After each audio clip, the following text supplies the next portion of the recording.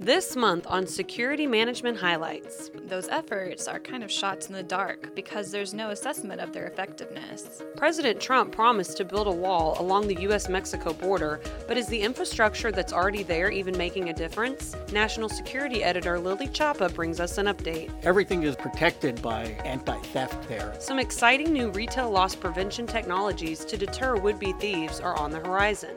ASIS Chief Global Knowledge and Learning Officer Michael Gibbs tells us more.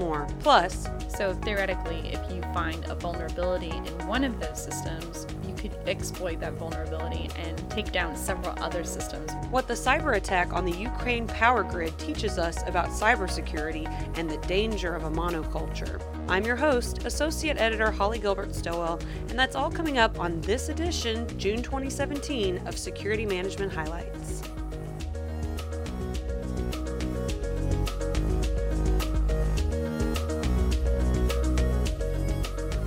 One of U.S. President Trump's biggest campaign promises was to build a continuous border wall between the United States and Mexico. But, as National Security Editor Lily Chapa explains, existing technologies and infrastructure along the border could already demonstrate whether a continuous wall would be effective. Hello, Lily. Welcome to the podcast. Thanks for having me. Bring us up to date, politically and otherwise, on where the conversation about a border wall between the United States and Mexico currently stands. This talk of a continuous wall along the U.S.-Mexico border has been one of President Trump's biggest campaign promises, and we've been hearing about it for quite a while. Right after he was sworn into office, Trump held meetings about the wall and insinuated that Mexico would pay for its construction. Since then, a lot of behind-the-scenes logistics have panned out. A request for proposals was issued so that contractors could submit ideas on the construction and design of the wall. Meanwhile, the stopgap budget for the rest of the year allocates $1.5 billion to support existing border security, and the 2018 budget includes another $1.6 billion towards construction of a new wall. However, that amount is lower than previous estimates and would only cover a few dozen miles of the wall, making some people wonder just how realistic building a 20,000-mile-long wall might be. Now, tactical infrastructure has been deployed by U.S. Customs and Border Protection along the U.S.-Mexico boundary, which the agency says has helped reduce illegal immigration. But reports from the U.S. Office of the Inspector General, as well as the Government Accountability Office, have weighed in on whether or not those efforts have been effective. What did their assessments conclude, Lily? You're right that CBP has a bunch of programs and technological efforts they've been using to bolster border security with the current infrastructure. But these reports found that a lot of those efforts are kind of shots in the dark because there's no assessment of their effectiveness. For example, there's strategic fencing that's put up along a stretch of the Arizona border because it was a high-traffic area for immigrants and crime. CBP found that the fencing significantly reduced the number of people crossing there, but one of the reports points out that they didn't analyze nearby unprotected stretches of land to see if those people were just crossing there instead. Because of this lack of metrics, it's kind of hard to get a grasp of the whole picture when it comes to the effectiveness of border infrastructure. Now, one of your sources did say that while those tactical technologies have made a difference, policymakers also need to consider that the infrastructure has a wider impact on the surrounding communities and also how it affects security. What did he mean by that? Well, plopping down 2,000 miles of wall in established communities is bound to be a bit jarring. I spoke with Eric Lee, who studies how policies affect trade and security between the U.S. and Mexico, and he said that the physical constraints alone are complex. The wall would run through deserts, mountains, rivers, and some privately owned land, which creates some serious legal and logistical complications. And beyond the physical reality of the wall, its construction could make cooperation between the two countries come to a screeching halt. Over the years, the U.S. and Mexico have more or less come to an understanding about life and operations along the border, and the wall would really upend that.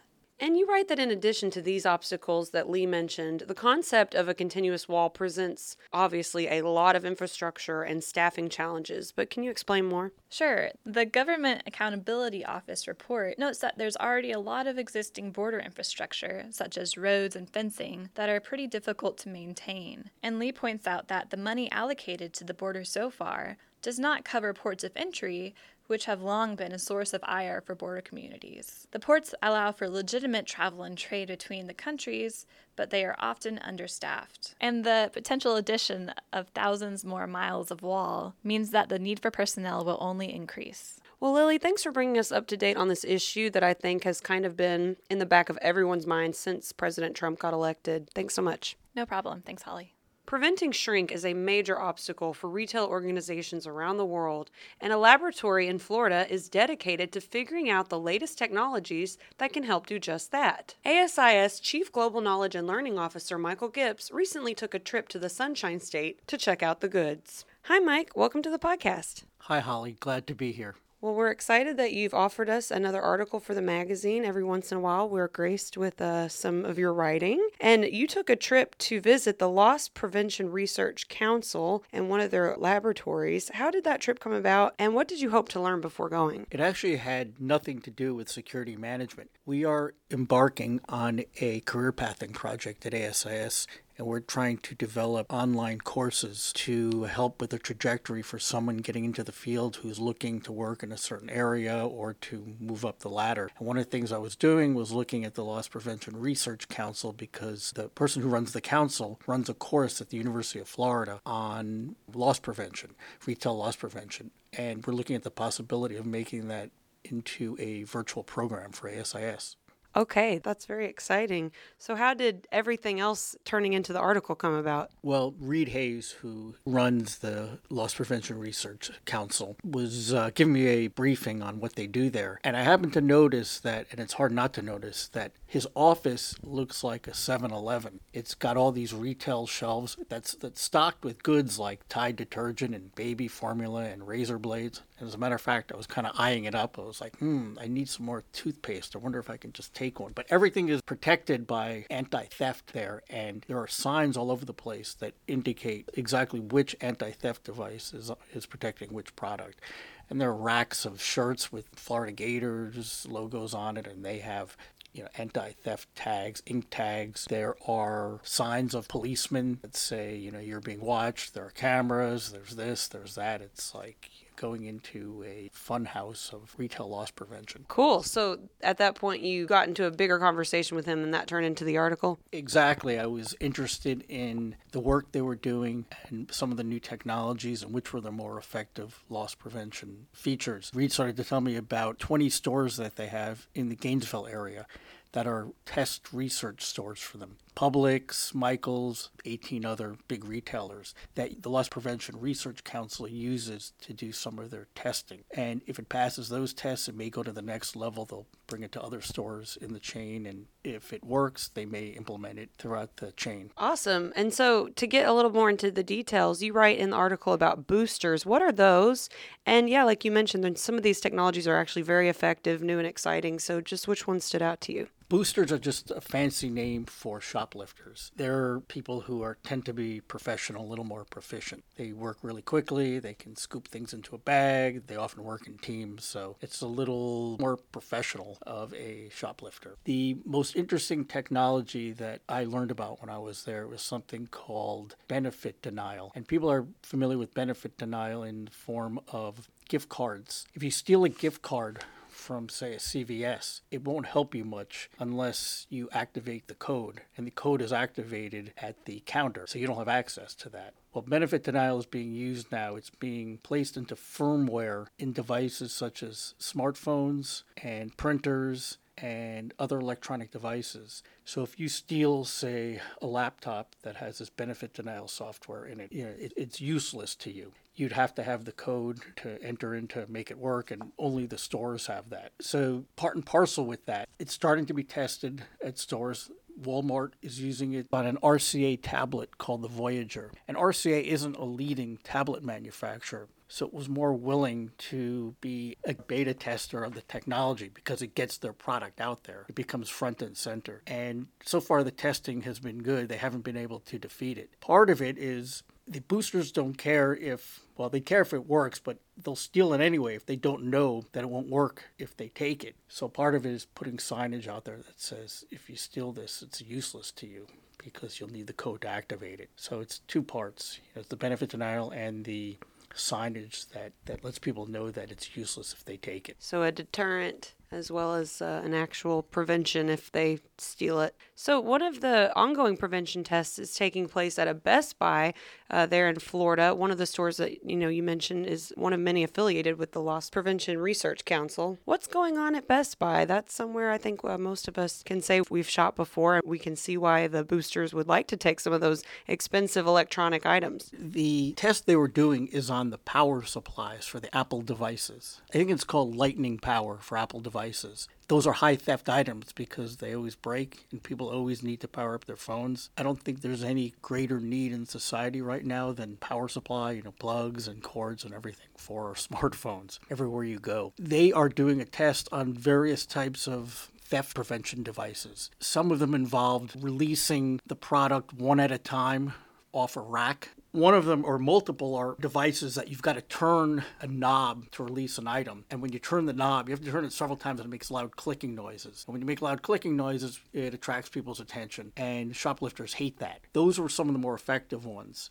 Believe it or not, one of the less effective ones was when you get near one of these devices, there is motion detection. And at the end of the aisle, a TV screen pops on and you can see yourself on TV looking at these items. And boosters didn't even notice that. They're so focused on the item and not being seen by anybody that they focused almost entirely on the immediate access control devices themselves or the theft control devices themselves and didn't even notice the TV screen that they appeared prominently on. So that was a big finding. Kind of like they say drunk drivers don't pay attention to red lights or stop signs. They just can focus on staying in between the lines, and that's what gets them in trouble. You write that signs of abandonment in sections of a store can lead to increased theft of boosters, which kind of gets back to the whole crime prevention through environmental design concept I know a lot of our listeners out there are familiar with.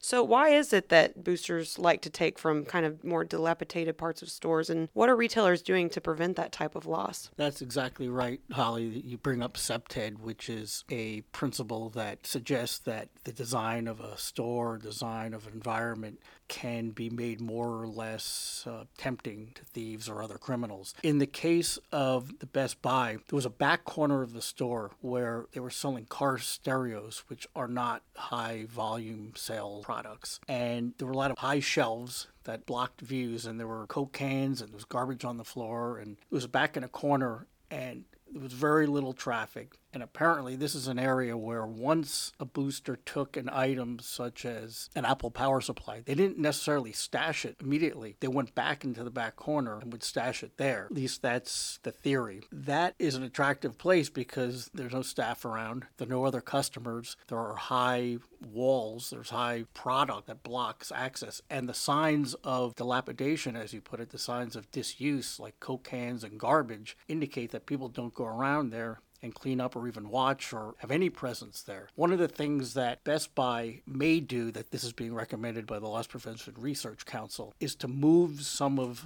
the more choice items back in the corner instead of the things that don't sell. Of course, a principal objective of retail is to put the best things up front, so you don't want to hide all your best stuff back in the corner. But you can put desirable things, and you can also put more staffing. You can put CCTV back there, especially monitors that show you when you're in that corner, so it makes it more obvious. You could clean up the area to show that it's not abandoned or dilapidated. So stores are doing things like that and lower the shelves. Some of the things were stacked really high. You say computer monitors, you can see what's back there. But if you lower the shelves and you create a clear line of sight, that helps improve loss prevention. Thanks so much, Mike, for explaining more about retail loss prevention, which is obviously a critical area for our listeners. Thanks, Holly. It's been a pleasure being on your show. Recent cyber attacks demonstrate that there is no one-size-fits-all solution to protecting sensitive data and critical infrastructure. Associate editor Megan Gates is here to talk more about her June cover story on resisting a cyber monoculture. Hi, Megan. Thanks for joining us. Hey, Holly. Thanks for having me. Before we get into the specifics of your cover story, how did you come up with the idea for this article? How did you go about putting it together? So I actually wrote originally about the Ukraine electric grid cyber attack shortly after it happened. happened, but I didn't get to go as in-depth as I wanted to. So I was trying to sort of explore how I could cover this topic, and I went to RSA in San Francisco, and actually Marcus Sachs, the CSO of the North American Electric Reliability Commission, NERC, was giving a presentation on electric grid cybersecurity. So I went to his presentation, which was excellent, and then I talked to him afterwards and was like, would you ever be interested in doing an interview with security management on this topic? And he was like, yeah, absolutely. So we set it up, and the rest is history. In the piece, you kind of pivot everything off of the power grid attack in Ukraine that occurred in 2015. Tell us more about that. Yeah, so just a quick recap, since this has been covered a lot, but on December 23rd, 2015, so right before Christmas, 3 Ukrainian regional electrical distribution centers called Oblenergos, they went down within 30 minutes of each other, cutting power to 225,000 people, and the cause was determined to be a coordinated cyber attack, the first known cyber attack to cut power via the electric grid. So there are tons of great reports out there. I used several to put my article together about, what happened, and specifically walks you through step by step of the attack. But as highlights, basically it was a phishing attack. They used an Excel spreadsheet that had malware on it, and they targeted employees with it who opened it, and they were able to infiltrate the Oblenergos systems and be in there for several months to learn about the system, how it worked, and how they could go about cutting the power using that system. And that was actually one of the things that one of the reports pointed out was the attackers' strongest capabilities was the fact that they were able to stay in the system so long undetected. And one of the more interesting parts of the cyber attack was that once they initiated it and cut the power, they also launched a DDoS attack on the electric companies, and this prevented customers from calling in and being able to report, hey, my power is out. And analysis later shows that they think that that was done just to really, irk customers and make them upset that they couldn't even contact their electric company to report the outage. And since the 2015 attack, there has been another one, December 17th, 2016, at a utility on the northern side of Kiev. This one focused on transmission facilities, and it shut down remote terminal units that control circuit breakers, causing a power outage for about an hour. Why do your sources say that particular country's infrastructure is such a susceptible target for hackers? Yeah, well, this was actually an interesting conversation that I had with Marcus Sachs, and we were talking about monocultures. There was a big paper about the dangers of monoculture if everybody adopted the same sort of Windows operating system and what that would mean for sort of overall global cybersecurity. If you haven't read that paper, it's fascinating. I recommend it. But we were talking about, how that relates to other kinds of systems, and what Marcus Sachs said is that Ukraine is former Soviet Union country. In the Soviet Union, systems were set up the same. They were all set up to operate in the same way. And so that has carried over into Ukraine, into its critical infrastructure. So theoretically, if you find a vulnerability in one of those systems, you could exploit that vulnerability and take down several other systems because they have the same vulnerabilities. So how does this attack illustrate what could happen to critical infrastructure in the rest of the world? Would something like this ever happen in the United States, for example? Do you think that this country has a mono cyber culture? Yeah, well, I think it was definitely, a big wake-up call for the industry, because this is sort of a doomsday scenario that people have talked about for a long time of like, what would happen? Could you actually do it? And now we know that yes, you can launch a cyber attack that will take out a portion of the electric grid. And so I spoke to Ernie Dennis. He used to work for Arbor Networks and is former military and specialized in SCADA systems and others. And they said that something like this could probably happen in Africa, but less likely maybe in Europe and North America, just because of the systems we have. We have very diverse systems. We also have highly regulated systems, including regulations for cybersecurity in the electric sector. And I spoke to Brian Harrell. He's CPP, Director of Security and Risk Management of Navigant Consulting and former Director of Critical Infrastructure and Protections at NERC. And he said that North America's really done a good job of managing risk to the grid through different kinds of exercises, introducing cybersecurity regulations, but that doesn't mean that we stop being vigilant, especially because the U.S. Department of Homeland Security, they've assessed that, nation-state activity has been detected at critical infrastructure in the U.S. networks, likely making sure that if they ever needed to, they could get into our systems. So while not likely immediately, it is a possibility, so it can't be ignored.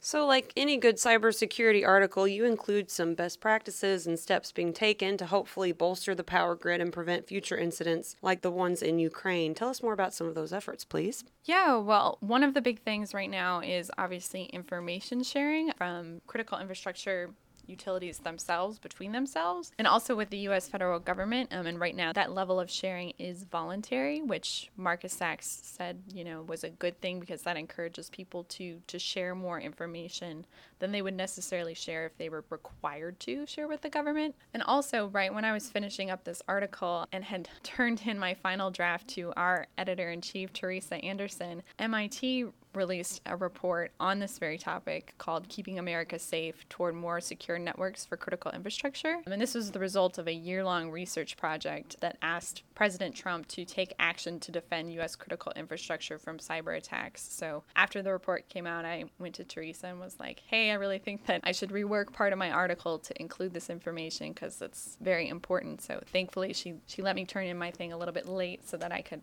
include that in there, but it was mainly addressing 8 key points to really bolster U.S. critical infrastructure, including training cyber professionals, formulating a deterrent strategy, and sort of reducing complexity and addressing system architecture. Be sure to check out Megan's story if you haven't already. It is the June cover article for Security Management. Megan, thanks so much for stopping by and talking to us more about your story. Thanks for having me, Holly. That does it for this month's podcast. Once again, I'm your host, Associate Editor Holly Gilbert Stowell, and be sure to subscribe to us on SoundCloud or iTunes so you don't miss an episode. Until next time, bye-bye.